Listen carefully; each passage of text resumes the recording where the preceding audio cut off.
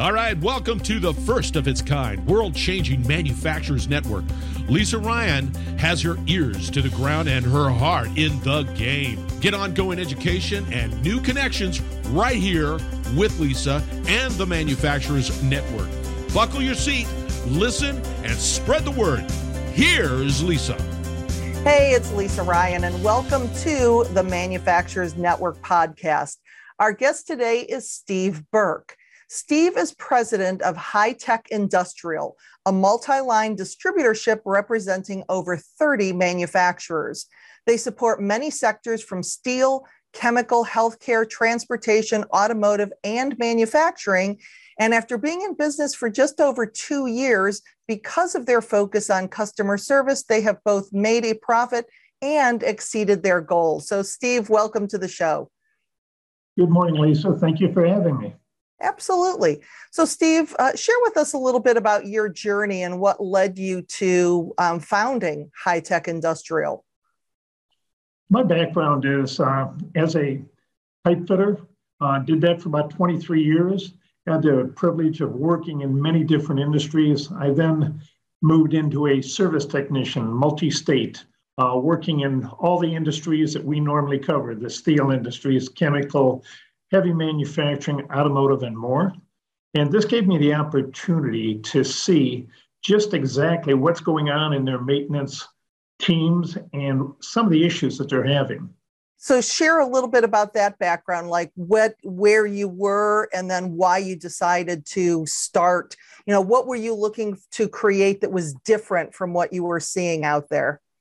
As a hands-on technician, I saw a distinct repetition of maintenance issues, lubrication, hydraulics, piping, things that were not being done in their optimum way.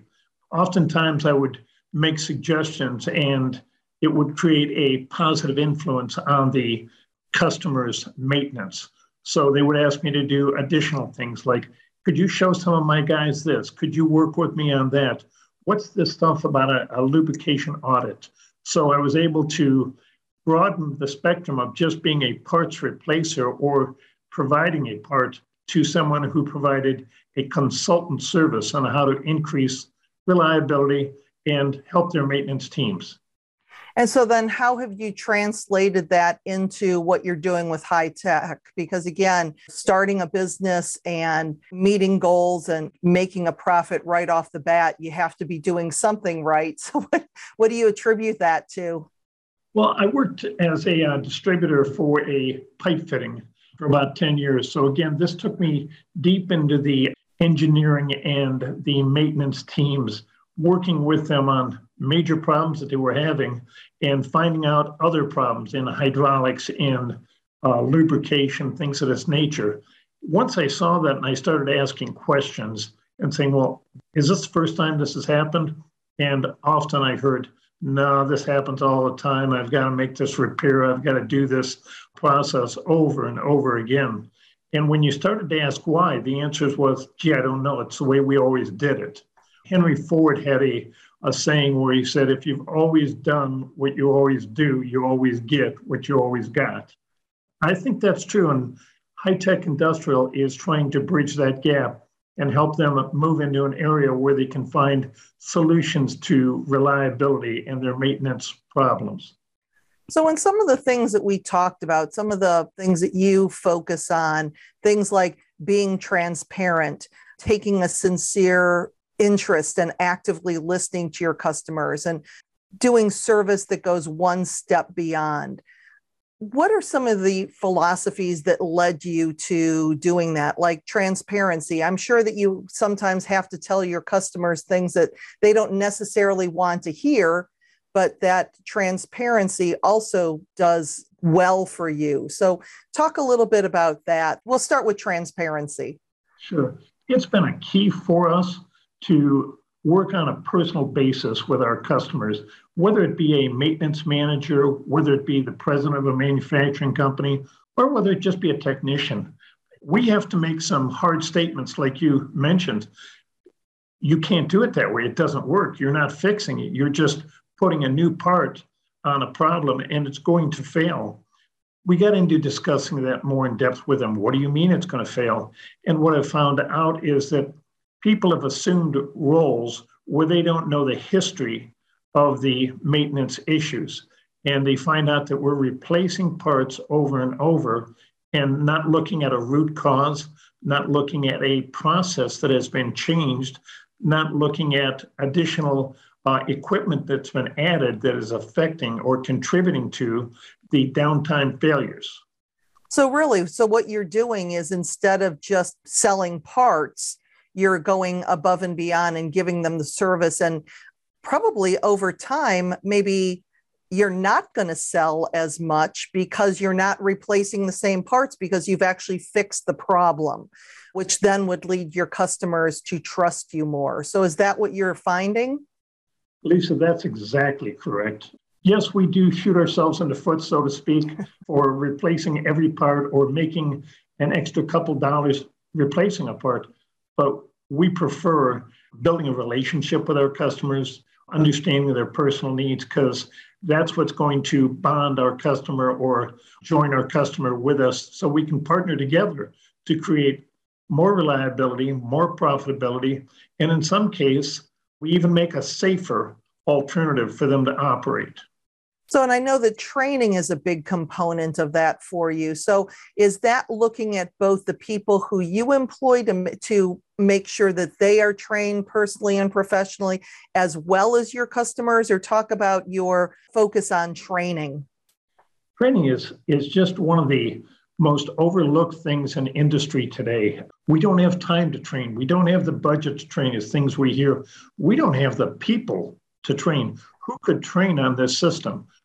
Joe and Bob and all the old timers are evolving. They're retiring. They're leaving industry and taking with them 30, 40 years of a wealth of knowledge. The young people that are coming in, qualified, great guys, willing to work, they just don't have the knowledge or experience.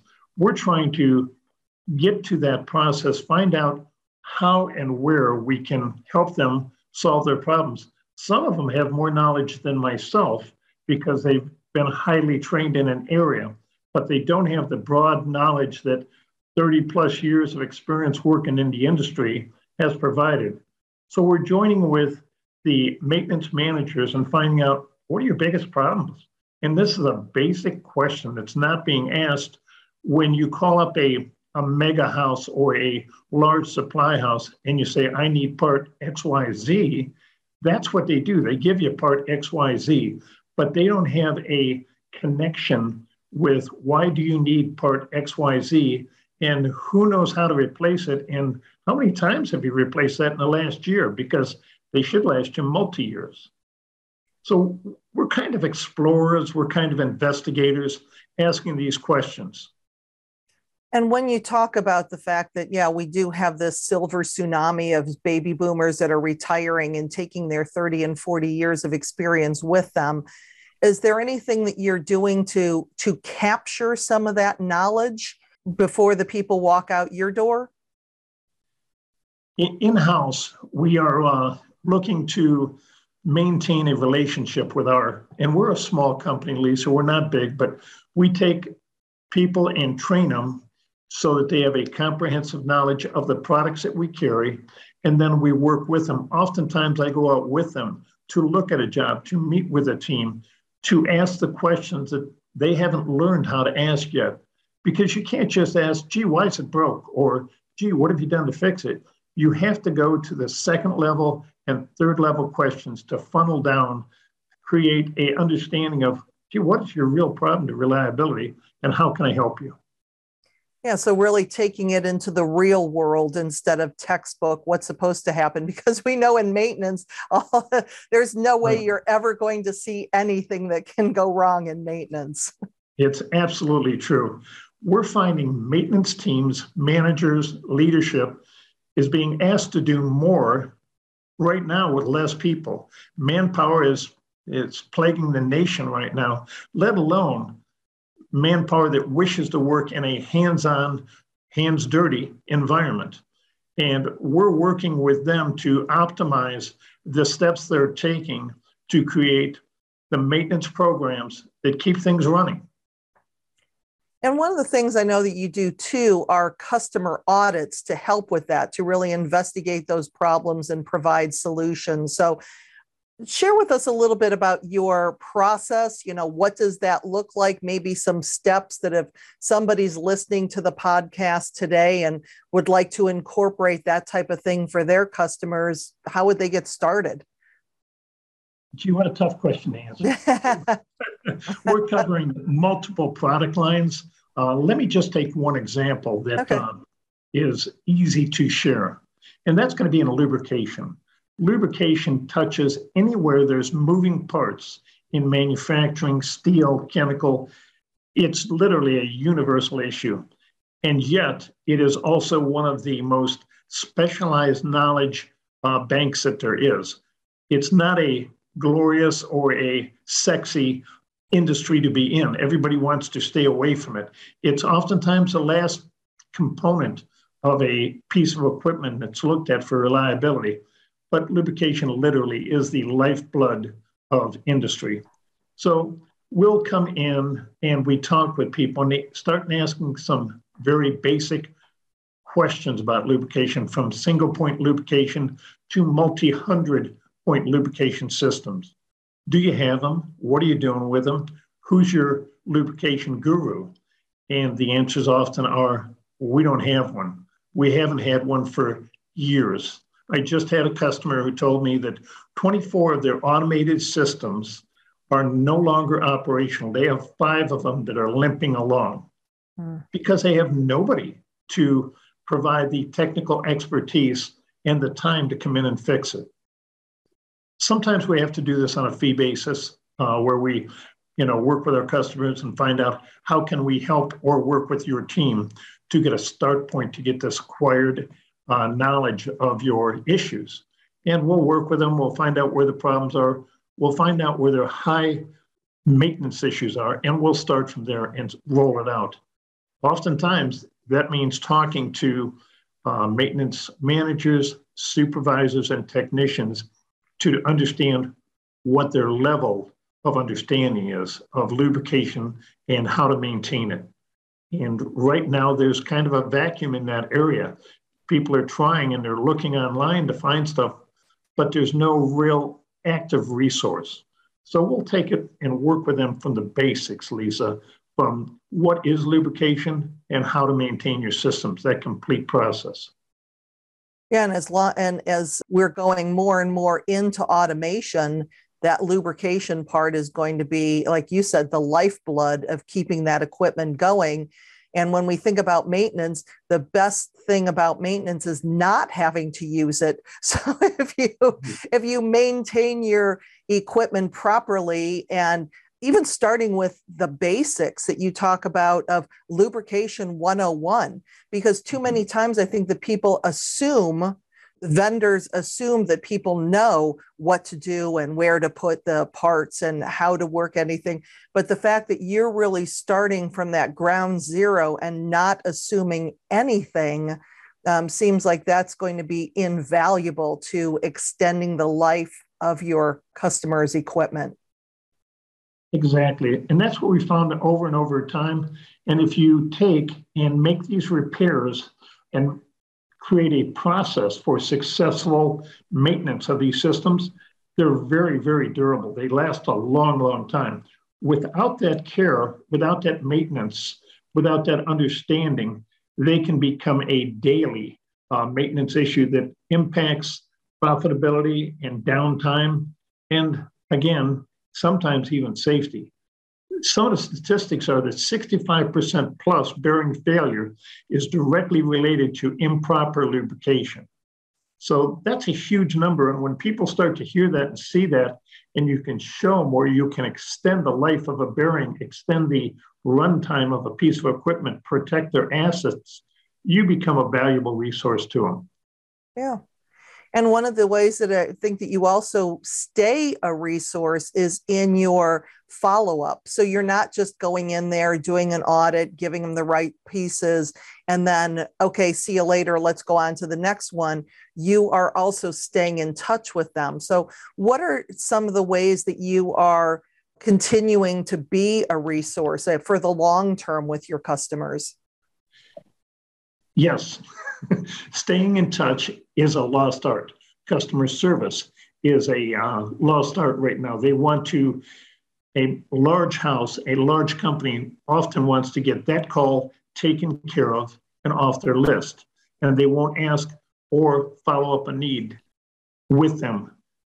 Situations like, hey, I sent them a text. Hey, I sent them a voicemail. Hey, I left them an email, and they didn't get back to me. Maintenance teams are overworked right now. You have to be the source that gets back to them repeatedly until you talk to them. And we apologize sometimes for being overly enthusiastic, if you will, and trying to reach out to our customers and, hey, I know this is the third email. I know this is the third call. Please excuse me. If you'd like me to stop, let me know. But if you're just too busy, I'll wait for you and I'll make my efforts to get a hold of you. And I earn trust that way by being a bulldog, I've been called. You're a bulldog. Well, sometimes you have to be a bulldog to help people. And I always apologize and say, if that's ever an inconvenience, let me know and I'll change. Well, exactly. And the fact that you're giving them the choice of, hey, if you don't want to hear from me, fine. But the fact that you keep going after probably most of your competitors give up when they sent that one text or they sent that second voicemail and they didn't hear back, they just move on to the next one, where you are letting those customers know that this is important.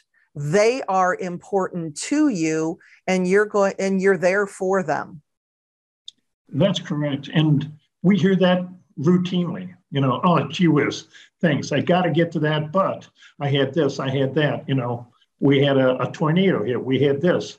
There's a lot of different reasons why they can't get back to you and what you would like to be prompt information. But oftentimes they'll say, yeah, thanks. I got to get that done. Let's get this and move forward. And that's where we earned reliability, trust, or that's where we've gained hey, this guy really cares. Because we do. We really care about our customers, and we care about finding them solutions. I think that's such an important lesson for everybody, not only in manufacturing and distribution, but in every industry when we're reaching out to customers and potential customers and they're not getting back to us. We think it's all about us. Oh, they must not like me. They must not want to do business with me. I must be getting on their nerves. When in most cases, it's got nothing to do with you. We don't know that they just had a tornado, that they just had a flood, that they just had a major breakdown, that, their maintenance guy quit, or all of these other things that are taking their attention. And we are such this little dot on their radar that we don't think about it. So if we can take ourselves out of the equation and just let them know okay, I'm here from you. I'm here for you when you need me. I'm here for you when you need me. But just keep on keeping on, that you're really adding value and keeping your ego out of it, it sounds. It's true. And I'll often ask questions like, when would you like me to reach back to you? I understand how busy you are. Is there someone you can delegate this to, that I can take this off your plate and perhaps work directly with them, with a technician? And we do that routinely because technicians are the keys to maintenance reliability. It's really not in a CEO's hands. It's really not in a maintenance manager's hands. He directs the solutions to go out there and fix things. If they're going to do it, if they have the knowledge and the ability to do it, they can. But they can't do anything just because somebody wants them to, if they don't have the tools, the knowledge, and the experience to get it done, or the resource, and we can help them out with that resource. Right. So I still get dirty, Lisa. I still go down into the dirty pits and I still get my hands all greasy if that means helping out a customer. Well, and you're also setting a great example for the people who work for you, which I want to get into a little bit too, because I know that you have a small company and that labor is hard to find, but it sounds like you are building a heck of a team by doing the things that you're doing and letting your employees know that you are just as willing as they are to get your hands dirty. So what would you say are some of the things that you are doing to create that workplace culture that keeps people working for you and not going down the street to a competitor? What a challenge. When I started up this company, I asked the people I was bringing to the team, is this what you want to do? Is there anything else you want to do? Because if there is, now's the time to go and do it. But if you elect to stay here, if you elect to move forward, then success will follow, because we're going to be working harder than the next guy. We're going to be providing services that the next person isn't providing. We're going to be sincerely focused on providing what our company is designed around, that is to provide solutions to the industry.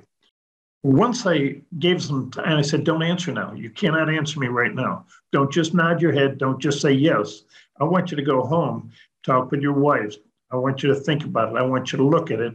And I want you to see if there's anything else that could make you happier. And once they did, once they came on board, then I started asking them questions. Is how are we going to make this the best company? How are we going to daily strive for excellence? One of our slogans is always better, never best, because we want to improve daily for our customers and for us. It may be adding a paper void packing machine. It may be buying a piece of equipment, one of the cases, a hose crimper that is state of the art, where you could buy one that was less money, but we're going to buy the best one to make sure we can do it quickly, efficiently, and provide the best product for our customers. So those kind of things, and listening to their input. Well, I really think we should do this. And one of the cases is we take parts and get them in from a customer, and they're raw. They're just a piece of metal, okay? We bag them and vacuum seal them, and then we put a label on the outside of them, because some of our customers don't have the luxury of having a climate-controlled area to store their parts. And when they store metal, steel, they'll find that they'll get corroded, rust-covered, damaged. So, and it's hard to see them sometimes. It's hard to read numbers that are stamped on or laser etched on. We put them in a half-inch yellow and black label that it's easy for them to read. So we try to simplify everywhere. We do bin management for our customers because of that. So I think a really important lesson too is making sure that your employees have that commitment to you by not making them, when we think about bringing people on board, we're like, oh no, you have to give me an answer right now. Where sometimes when you take the time, you let them process, and then when they're ready to make the commitment to you, then you have a much, the employees know where you're coming from and they're willing to make that commitment. And it also sounds like you're listening to them, which is so important, that when employees feel valued, when they feel appreciated, when they feel that their opinions are mattered and acted on, then you're creating a workplace culture that'll keep them. I think that that's vital. And sometimes it's overlooked, because as a leader, you want to give all the answers. I have all the solutions. I can fix everything. I have a magic wand. Well, nobody is. Nobody can. Nobody can really do that all the time correct. I try to delegate responsibility and then give ownership to it. When I see some of the results, I might not be 100%, on board with where Steve wants it, but that doesn't matter. It matters that they have ownership of it, and the end result is to serve the customer. I might give a little nudge in a couple directions sometimes, but generally I'll just let it go their way. They're proud of that, and thereby it's a long-term solution to any problem.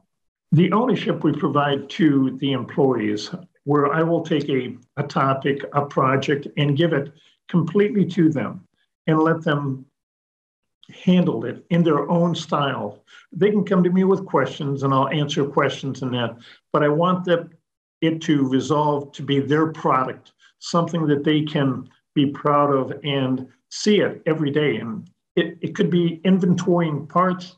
It could be writing up a specific customer's needs. And we take it from there. Sometimes I'll nudge it, but in general, I'll just let them use their style on it and move forward, as long as it's a positive impact on our company. One of the things that we pride ourselves is being better. So it's always better, never best. Best is a destination that we never want to get to. We want to improve each and every day in all factors of our business, from customer service to customer management to just the way we maintain our facility. It gets down to real basics. Yeah. And just keeping in mind, too, that it's not the way that Steve wants it done, because maybe you would have done it a little bit better. Maybe you would have done it a little bit different. But when you give people the opportunity to fail forward, to learn things on their own and to do it in their own way, because I'm sure that there are some times that employee did it better than you would have done it because they saw it differently than you did.